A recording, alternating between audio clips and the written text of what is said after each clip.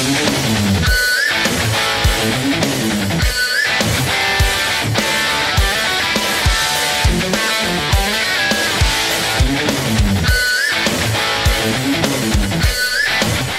la banca con Rick Decker, un espacio para la opinión de mercados.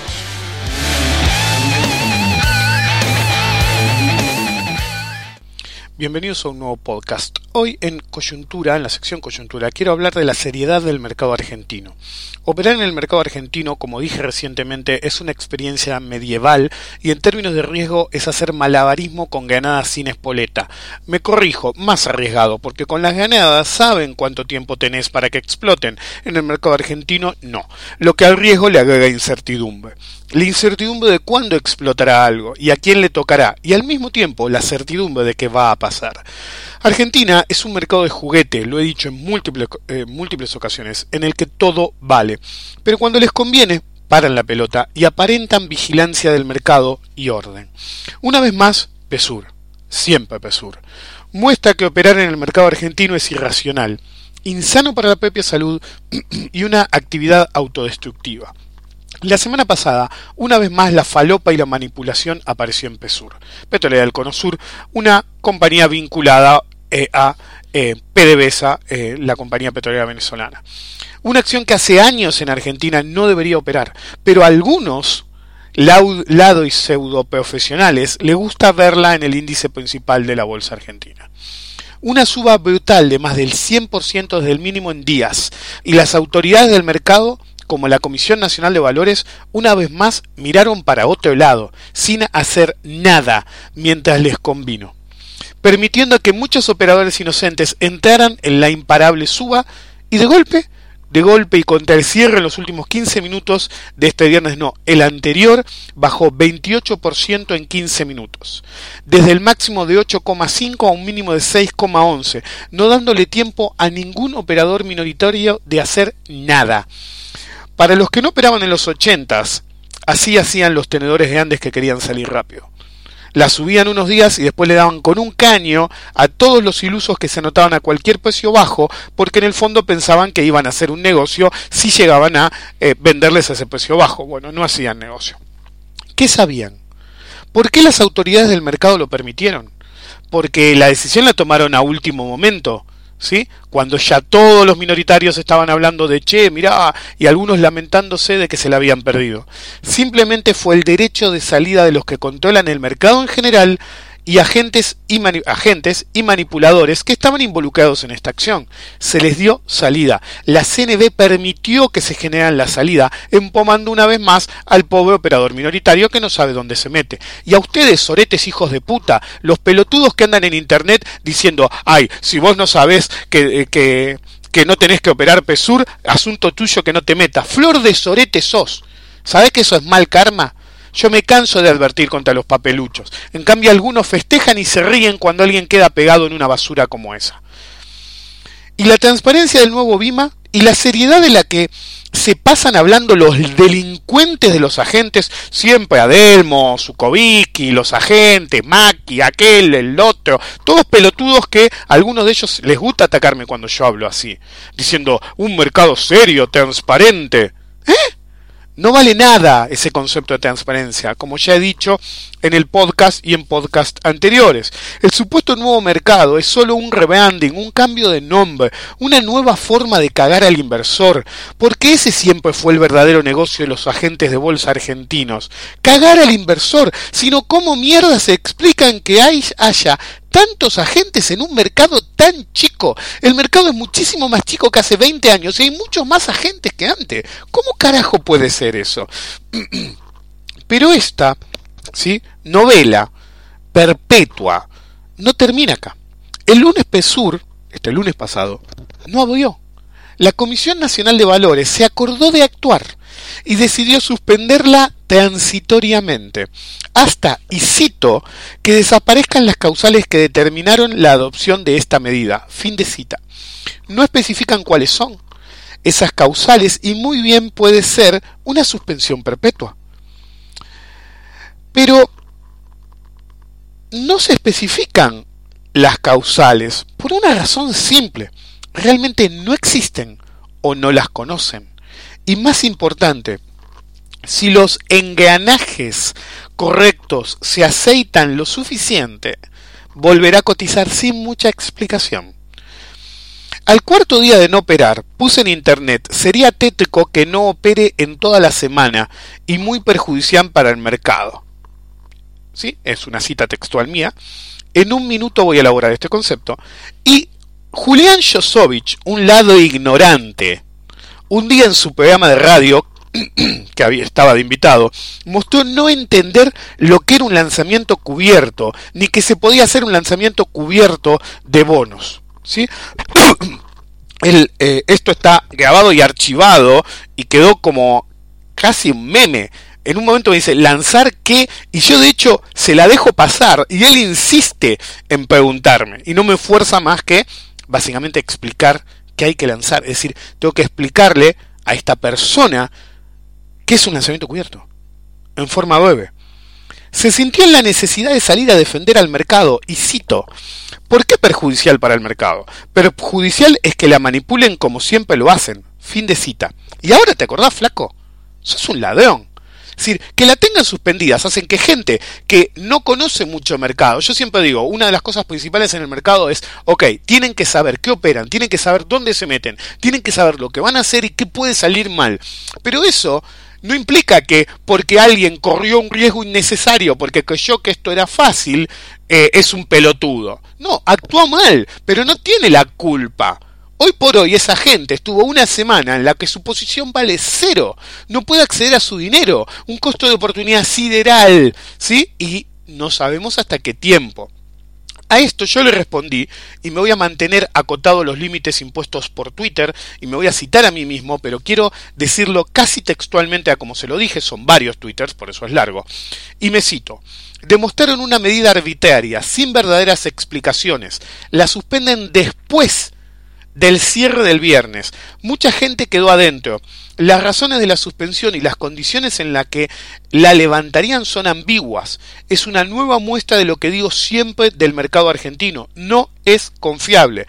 Hoy todas las acciones menores, eso lo dije el jueves, están en dudas.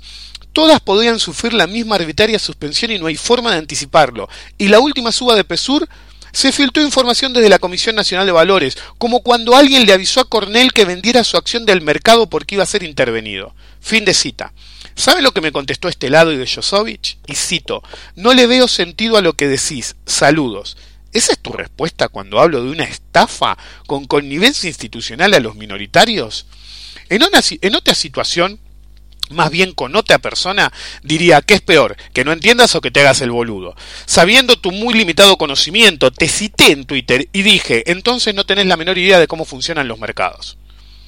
Su respuesta, en vez de argumentar, porque primero salió con la tapa en punta, no argumentó, hizo agua de mala manera, porque ese tipo tiene 0 conocimiento de mercado. La cantidad de idioteces que se las dejo pasar porque es, no soy socio o amigo de una persona que me cae muy bien y es un verdadero profesional, y por deferencia a esa otra persona le dejé pasar un montón de cosas a este individuo, ¿sí? Que es editor en un diario especializado y no sabe de qué habla y llama a sus amigotes que saben tan poco como él. Algunos sabe algo, pero la mayoría no sabe nada como él, como su mentor Sherman, y ahora da clases en una universidad. ¿De qué puede dar clases este tipo? ¿Lanzar qué?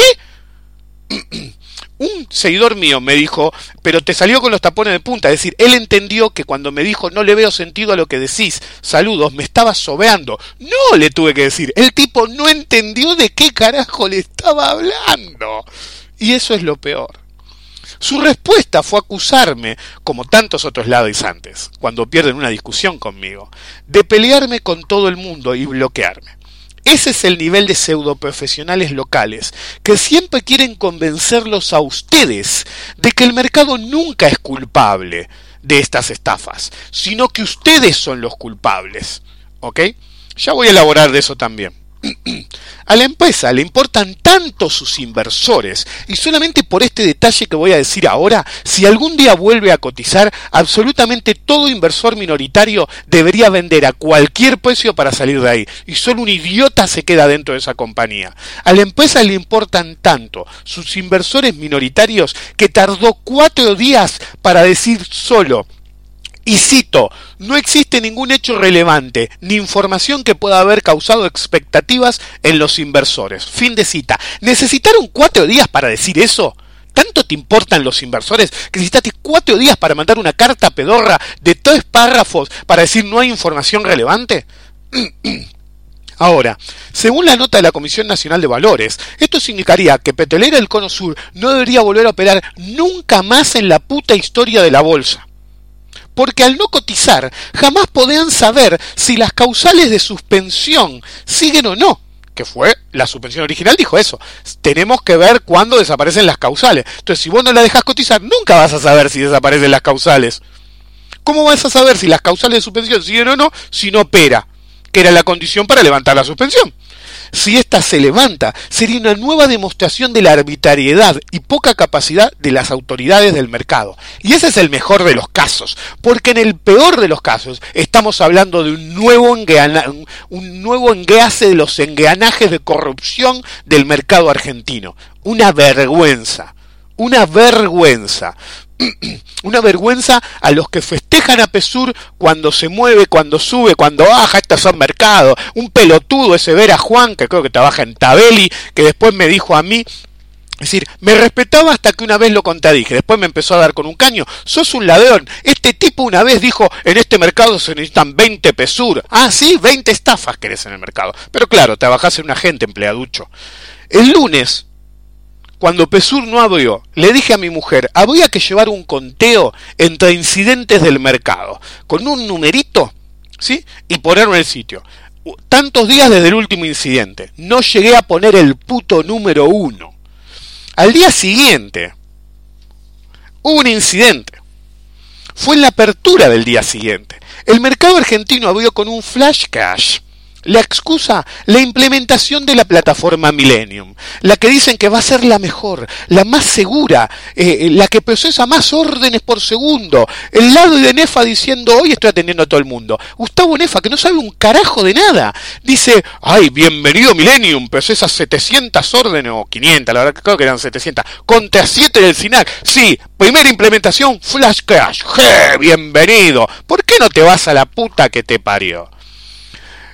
La que dicen que será la mejor, la más segura y etcétera, etcétera, etcétera, según ellos, debuta con un descalabro, llevándose puestos todos los stops de los, según los agentes locales, ilusos que operan con ellos. Los agentes locales siempre quieren promover la idea de que solamente un estúpido usa un stop loss. ¿Por qué? Porque en el lenguaje de ellos te sacuden el árbol y te chupan los papeles. Eso es una estafa, porque el concepto de te sacuden el árbol es para amaestrar a los inversores, generarles tolerancia al drawdown, es decir, a las bajas, y cuando venga la baja de verdad, se quedan esperando como pelotudos que rebote. No me lo creo, yo he visto ya correr la plataforma. ¿Cuántas veces necesitan para implementarla sin que tenga errores brutales? Aclaro que establecieron múltiples etapas. ¿Ok? Pero ¿cuántas veces van a tener que implementarla para que no metan la pata en una forma brutal? En la primera implementación que se hizo, se perdieron todas las puntas y se armó un descalabro entre las tasas de las cauciones. Y después, no sé si fue en la misma implementación, días después, o si fue una segunda implementación, desaparecieron todas las ofertas de compra y de venta en los bonos en la estación Bolsar. ¿De qué estamos hablando? ¿Eso es una mejora? ¿Tener menos información? ¿Tener que no usar stop loss? Para mí fue a propósito, para convencer a la gente de que no debe usar stop loss. Como dije antes, ojo que te sacuden el árbol, ojo que te chupan los papeles, chupámelo, flaco, sacame de ahí, el stop loss para algo funciona, no como esos pelotudos que ponen un stop loss en X, que yo, en PBR, stop loss 75, te va a 74, ay no, mi stop loss es en base a cierre. ¿Qué base a cierre? El stop loss se perfora y tenés que cerrar, sigue bajando. Ah no, lo que pasa es que el petróleo y esto, qué sé yo, el petróleo no baja, entonces no me importa, entonces bajo el stop. El stop no se baja. No se baja si estás comprado, pero lo bajás y dices porque el petróleo hizo tal cosa y después sigue bajando, pero como no hizo tal cosa también lo bajo y lo sigue bajando y lo sigue bajando. ¿Te das cuenta? Te rompieron el orto, flaco. Así no se maneja money management, ¿ok? Es decir, despiértense, usen las técnicas como corresponde. De hecho, Invertir Online mandó un aviso diciendo que para resguardar el patrimonio de sus clientes suspendían momentáneamente los stop loss. Es decir, jamás pensé que iba a leer una frase tan ridícula y falsa. Poner en una misma oración que un agente, para resguardar tu capital, te va a suspender los stop loss. ¿En qué cabeza cabe? La patética excusa, supongamos que es verdadera. Y fue un problema. Fue producto de la incompetencia, de la desidia, o como dije, simplemente a propósito. ¿Cuál alternativa es peor? Hay culpables. Y tengo que coincidir con el lado de Josovich. No es el mercado. Son los inversores que operan en él, que siguen haciéndolo, que aceptan estos desmanejos, llamémoslas reglas, estos riesgos inaceptables operativamente hablando. No estamos en la década del 70 o del 80. Abrir una cuenta en Estados Unidos con un agente serio, asegurado FDIC por hasta $300,000 en algunos casos. Con seguros, por ejemplo, invertir online, Interactive Brokers y Ameritrade, no solamente tienen los seguros oficiales, sino que contratan un seguro aparte, ¿sí? Por ejemplo, de la Lloyds, es decir, tiene que desaparecer Inglaterra para que no te paguen la guita. Y si desaparece Inglaterra necesitas balas, no guita. ¿Ok? Entonces, ¿qué es peor?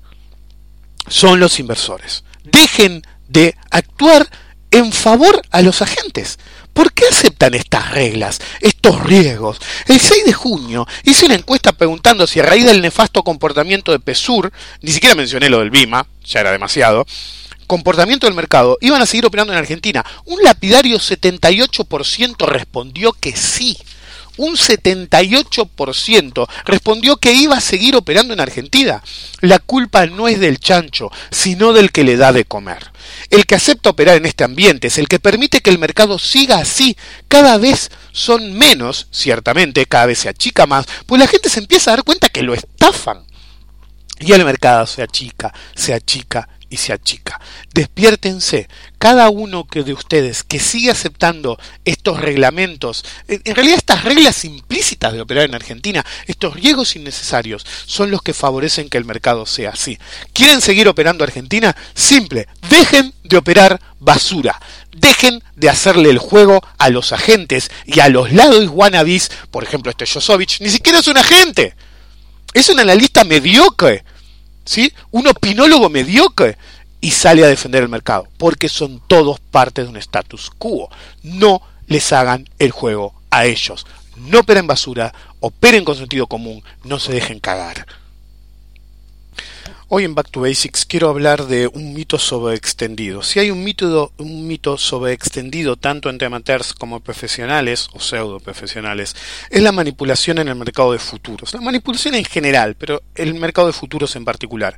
Y si en uno destaca más la teoría de la conspiración, es en el petróleo. Obviamente hay manipulación en activos pedorros, como hablaba hoy más temprano en Pesur, pero cuando hablamos de activos serios o muy líquidos, la joda no es tan fácil. Algunos creen que el mercado es manipulado constantemente, ni bien ven operar bloques de gran cantidad de contratos en futuros, dicen, mirá cómo, y no hay nada más alejado de la realidad. Cuando uno ve en futuros grandes operaciones, no es nada más ni nada menos que lo lógico. Un gran operador, sea productor o comercializador, metiendo una operación pactada con su contraparte. ¿Ustedes se creen que los grandes operadores tienen tiempo para desperdiciar poniendo de a puñados de contratos? Si bien hay herramientas automáticas para fraccionar operaciones grandes, también se hacen en bloques de acuerdo al tiempo que el que abre o cierra la posición tiene o quiere dedicarle. Cuanto más grande el operador, menos interesado en el chiquitaje de fraccionar. Están para otra cosa esa gente. No van a ganar por un centavo más o un centavo menos. Pero los adeptos de la teoría de la conspiración enseguida ven una mano negra. Si creen que exagero, busquen en YouTube en inglés Proof of Market Manipulation y van a encontrar decenas de videos. Y tendrán mucho tiempo para entretenerse con esas idioteces sin sentido. No se los recomiendo, pero para que vean que existen. Esto es porque vende la idea, y les venden la idea de que les enseñarán a operar en contra de ellos y ganar. Sí, claro. Un cursito de un puñado de dólares para ganarle la pulseada a los operadores que operan de a cientos, de a miles de contratos, de a millones de dólares, ¿sí? Y ustedes con ese cursito le van a poder ganar la pulseada a esa gente. Claro. Esta es una vil mentira, porque la verdad es que la manipulación existe y no funciona muy bien, que digamos, en los activos de alta liquidez. Hace años, cada vez que el petróleo estaba débil y no repuntaba, había estratégicamente un conflicto en Nigeria. Funcionó una vez, funcionó dos veces, funcionó tres veces. A la cuarta vez podía desaparecer Nigeria, que no iba a moverse ni un centavo el petróleo. El 4 de junio pasado, a la noche, hubo un desastre de política internacional en Medio Oriente, cuando Qatar fue acusado de financiar terroristas. Inmediatamente, Arabia, Bahrein y Egipto cortaron relaciones. Qué raro que se dio cuando el petróleo estaba casi contra las cuerdas. Y la palabra acá clave es casi. Lograron subirlo una salvajada de 47,70 a 48,42. 50 centavos. Todo ese quilombo para subir 50 centavos el petróleo. Nada. Esto deja varias enseñanzas. Primero, la manipulación que tantos ven ubicua no existe, porque si estos críos no lo pudieron manipular con semejante notición, un pelotudo con 1000 contratos tampoco lo va a poder hacer. Y digo 1000, o imagínense si hablara de 100. El rebote, segundo, le había dado con claridad antes, el gráfico de 60 minutos en el mínimo de 46.92, que era el objetivo primario de la baja. Pero la tendencia seguía claramente bajista. De hecho, cuando salió esta noticia, empujó hacia el objetivo que tenía que alcanzar y se quedó corta. Incluso con la noticia se quedó corta. Esto es para los nabos que insisten que las noticias no pueden ser anticipadas. Así que no pueden ser anticipadas en un gráfico. Básicamente el rebote lo dio antes de la noticia esa. Y de hecho con la noticia y todo, cuando salió la noticia empujó un poquito más y no llegó al objetivo. Yo estoy convencido que si no salía esa noticia idiota, llegaba al objetivo. Tercero, no se puede ir contra las leyes de la oferta y la demanda. Si se expande la producción, no importan las noticias, porque la verdadera noticia es el nivel de producción y su evolución. De hecho, hace rato que vengo diciendo que dado el nivel de oferta de petróleo actual, el verdadero precio de equilibrio, tomando en cuenta análisis fundamental real, no la idiotez de analizar gráficos, balances que hacen algunos y creen que están haciendo análisis fundamental y nada más lejos de la realidad. El verdadero análisis fundamental es análisis de oferta y demanda. Ese análisis de oferta y demanda, si uno lo hace en forma ecuánime, bien hecha, dice que el punto de equilibrio del petróleo, en términos fundamentales, hoy, en realidad, peor, antes era $40. ¿Sí? El precio de equilibrio, para mí, y lo vengo diciendo de que el petróleo trató de quebrar la última vez $50 para arriba, y yo seguí insistiendo, dado el nivel de oferta, el precio de equilibrio en términos fundamentales para el petróleo es 40. Punto. Estoy viendo en este momento el gráfico de las plataformas de petroleras activas de las operadoras de plataformas. El mínimo fue el 31 de mayo, ¿sí?, de 2016. Hace un año. Fue la última vez que bajó el nivel de la cantidad de plataformas activas. La última vez. Esto se evalúa semana a semana. Desde la semana del 31 de mayo del 2016 no dejó de subir. El 31 de mayo del 2016, repito la fecha, hace casi un año, no, más de un año ya, hace 11 días se cumplió un año, la cantidad de plataformas de extracción activas eran 316. La última medición del viernes, 741. Más del doble en un año. La producción de petróleo sube y sube, dado desde el 31 de mayo del 2016, dado el nivel de oferta actual. El petróleo lo dije encima hace un mes o dos, me fijo la fecha, fue en el otro gráfico, fue cuando quebró 50 por última vez, fue el 24 de mayo del 2017. ¿Sí? El 24 de mayo del 2017 yo dije, flaco, y creo que antes también, el punto de equilibrio del petróleo es 40. ¿Sí? Llegó a acercarse a 45. Entonces me pueden decir, bueno, pero entonces corrigió. Y yo diría que no, porque la cantidad de plataformas activas en ese momento era, y me voy a fijar en otro gráfico, más o menos 706 creo que era, por acá tengo el gráfico en mensual, 706, ahora está en 741, son más plataformas extrayendo petróleo, es más oferta de petróleo, ¿Cómo puede subir el petróleo si la oferta cada vez se incrementa más? La tendencia sigue siendo bajista. ¿Puede haber un rebote en esta zona? Puede haber un rebote en esta zona. Hay un 73% de probabilidad de que el último swing no haya visto el mínimo, que podría ser hacia la zona de 45 como zona de máxima probabilidad, pero la tendencia es claramente bajista. Los máximos de 2017, los absolutos, son todos decrecientes y encima en los últimos dos estuvo acelerando la tendencia. Si bien hubo un agujazo y un rebote a principios de mayo, realmente la tendencia es bajista y hasta que no haya una señal de reversión clara, sobre todo en el nivel de oferta, no se pueden jugar a que va a haber una reversión fuerte. ¿Ok? De paso, a los nabos que ven cisnes negros en todas partes, lo del, quiero decir la fecha bien, lo del 4 de junio en Medio Oriente, ¿saben qué? Era un cisne negro. ¿Y qué pasó? Nada. Hubo menos volatilidad que en un día normal de operatoria. Sigan participando. Hoy en el Rincón del Profesional quiero hablar de la verdadera diversificación. El solo concepto de la diversificación tiene un papel mínimo lamentablemente para la mayoría de los operadores, que se autoconvencen a tal nivel de que están en lo cierto que arman posiciones en un solo activo pensando que así maximizarán los retornos, cuando en realidad lo que maximizan es el riesgo y eventualmente las pérdidas, y muchas veces terminan afuera del mercado o uniéndose a otros en la misma situación formando verdaderos grupos de autoayuda. Esa actitud es fomentada por el establishment, que les quiere hacer creer a los inversores menores que ese es el modo de invertir y ganar cuando no lo es. El objetivo del inversor, como lo he dicho en múltiples ocasiones, debe ser alcanzar la permanencia a largo plazo, como inversor invirtiendo con sentido común. Una de las herramientas fundamentales para lograr esto es la diversificación, de la que si quieren una explicación rápida es evitar poner todos los huevos en una canasta. Es decir, invertir en diferentes activos en términos de volatilidad y riesgo, esto es por familia de activos, e incluso aplicarlo dentro de cada familia de activos.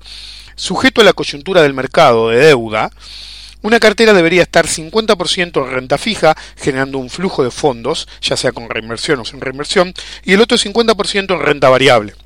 De esa segunda mitad, ¿sí? De ese 50%, solamente el 25% disponible para especulación agresiva, ya sea porque usan opciones o porque usan activos un poco más riesgosos, y esos son los parámetros sanos pero teóricos. Puede haber, por ejemplo, ajustes debido a la aversión al riesgo de cada uno, o, como dije antes, dada la coyuntura de un activo en particular, por ejemplo, la renta fija puede estar muy cara y eso puede afectar la decisión. Otros podrían estar pensando ahora, pero la cuenta que yo tengo no me alcanza para hacer eso. Esos escenarios también se contemplan. Uno puede estar forzado por escasos fondos a correr riesgos mayores para construir capital inmediato. Si bien no es lo recomendable, en esos casos si se generan excedentes se busca completar la estructura de diversificación, basados en los fondos originales, la cartera ideal tomando como base los fondos de arranque. Por ejemplo, supongamos que ustedes son inversores chicos y solamente tienen 5.000 pesos argentinos y operan opciones. Entonces, dado que su capital es 5.000 pesos y operan opciones, eso debería representar el 25% de todo lo que operan en renta variable.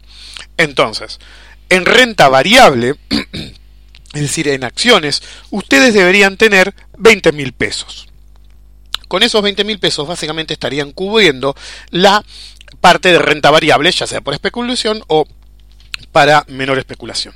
Y dado ese importe de 25.000 para la renta variable, obviamente para renta fija deberían ser otros 25.000 pesos. Las ganancias en opciones de los 5.000 pesos de capital originales no deberían reinvertirse en más especulación con opciones, sino que deberían pasarse a renta variable, esos 20.000 que hay que alcanzar, para asignar a ese nivel y que cada vez crezcan más. Incluso en el límite, en primer lugar se puede comprar el mismo activo o activos que uno operaba opciones para tener una mayor maniobrabilidad y un potenciamiento entre los dos sectores de renta variable. Y eventualmente cuando completan los 25.000 pesos totales en renta variable, empezar a acumular renta fija hasta que tengan la cartera de 50.000 pesos construida, definida gracias a la inversión original. Así, al formar la cartera diversificada completa, se logra incrementar dramáticamente las probabilidades de permanecer a largo, que, como insisto, básicamente es nuestro objetivo a largo plazo. Así, completamos lo que se conoce, ¿sí? Esto es una explicación rápida y superficial de lo que se podría llamar ingeniería reversa de la formación de cartera.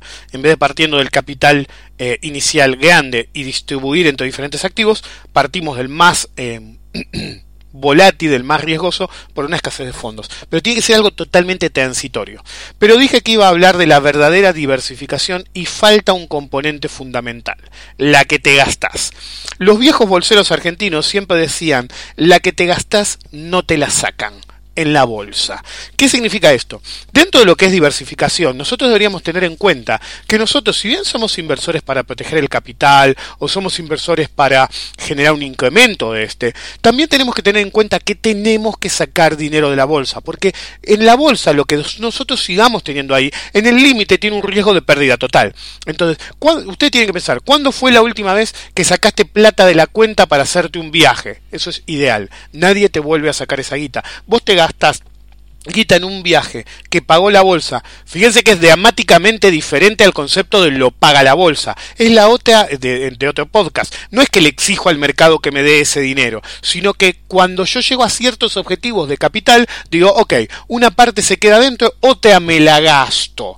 Una diversificación en esparcimiento y en, llamémoslo, se me fue la frase de la mente, llamémoslo calidad de vida. ¿Sí? ¿Cuándo fue la última vez que agarraron capital y se hicieron un regalo a un ser querido, se hicieron un viaje, se compraron un auto? Si dejan toda la plata en la bolsa, no es de ustedes, es teóricamente de la bolsa. Entonces, los viejos bolseros decían eso, la que te gastás no te la sacan en la bolsa. Ese es un concepto que tienen que usar. Tiene que haber un componente de diversificación para la verdadera diversificación que implique constantemente sacar dinero de las utilidades recibidas. ¿Ok? No es solamente crecimiento de capital, crecimiento de capital y crecimiento de capital. Tienen que sacar dinero de la bolsa o incluso diversificar más. Uno puede decir, las propiedades están carísimas. Sí, las propiedades realmente están carísimas. Pero ¿saben qué? Vos agarrás dinero de la bolsa y te compraste una propiedad y... Es decir, dejás el capital original y conseguiste sacarle una casa al mercado, sacarle un auto al mercado. La que gastás no te la quitan. Recuerden que si bien la diversificación es muy importante para la supervivencia a largo plazo, también es muy importante que el dinero se saque de la bolsa. Cada vez que sacan dinero de la bolsa es como un dividendo que se pagan a sí mismos. Saquen dinero de la bolsa. No sean los que ponen siempre. Los que ponen siempre terminan perdiendo. Bienvenidos a un nuevo bonus track, en este caso impuesto. Algo que vi en Twitter el día de ayer, sábado, por la tarde, me forzó a este no planeado bonus track, que es una combinación de temas que he mencionado en el pasado, pero más que nada focalizado en algo coyuntural, el derrape del Nasdaq del día viernes. Muchas veces he mencionado ciertas cosas que considero extremadamente importantes, la necesidad de conocer los activos que se operan o analizan, la importancia de no hacer análisis sesgados para fortalecer visiones preconcebidas y sobre todo la importancia de no hablar sin saber de qué se habla. Todo esto debería ser elevado a la enésima potencia si hablamos de un profesional, entre comillas, ya que lo que vi en Twitter ayer me heló la sangre. Leérselo a alguien que se supone que es un profesional de alto nivel en Argentina, o incluso si fuera de bajo nivel, pero trabajando en la industria de inversiones, realmente es feroz. Un analista de Argentina puso un gráfico del QQQ, el ETF operable del Nasdaq, superpuesto con el VXY, y escribió textualmente: vela superroja en el Nasdaq, pero sin reacción de la volatilidad. Alguna de las dos está equivocada. Fin de cita. En dos renglones no se puede estar tan equivocado. En primer lugar, no hay error posible. Cuando uno hace un gráfico, entra en el reino del análisis técnico, y uno de sus axiomas fundamentales es: los precios descuentan todo. La aseveración de que uno de los dos está equivocado es un error garrafal de tres partes. La primera es esta.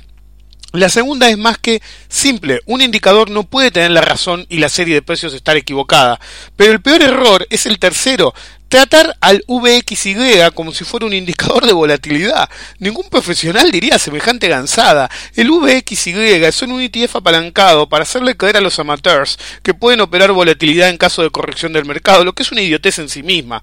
La creencia de que la volatilidad sube si el mercado cae, como si fuera la cobertura final, es una de las estupideces más ridículas de la actualidad en el mundo de las inversiones. Solo en segundo lugar del curro de las criptomonedas como reserva de valor, inversión y moneda. Cualquier profesional o incluso cualquier amateur con sentido común, adivinen qué usa para medir la volatilidad. Correcto, el concepto matemático de volatilidad. Yo no sé si ese gráfico surgió de la ignorancia o de la necesidad evidente, psicológicamente hablando, de este muchacho de creer que el Nasdaq después seguirá volando. Lo que puede pasar o no.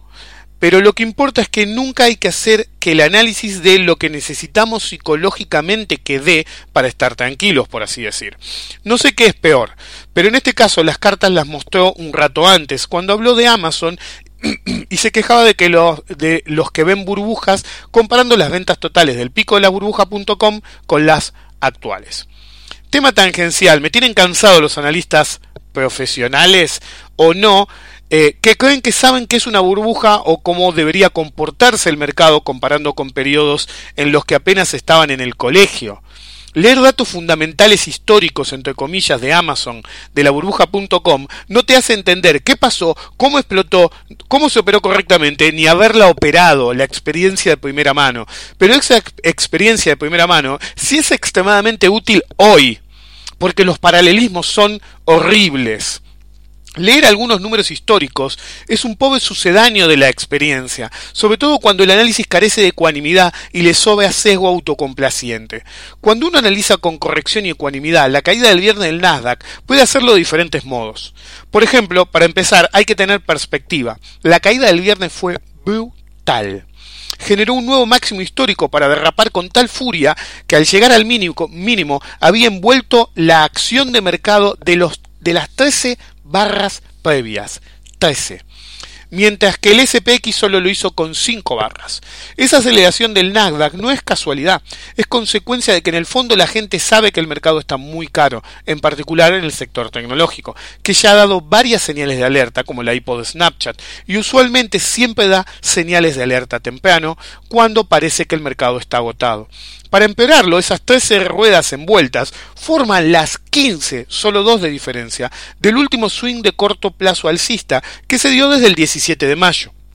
Casualmente, en esa fecha fue el último susto del Nasdaq, que fue superior al del viernes, con una caída en ese momento de 2,54%.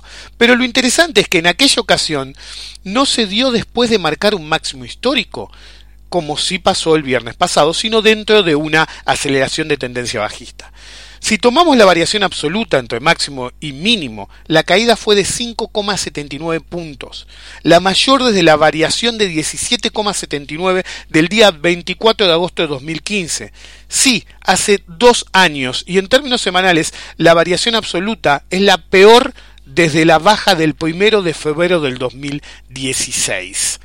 Esto no es algo menor. Esto es una señal de advertencia mayor. El mercado está muy cansado y cada vez le cuesta más alcanzar nuevos máximos y cada vez menos corregir fuerte, lo que deja claro que los participantes del mercado saben que este está caro y al menor problema liquidan posiciones en forma agresiva.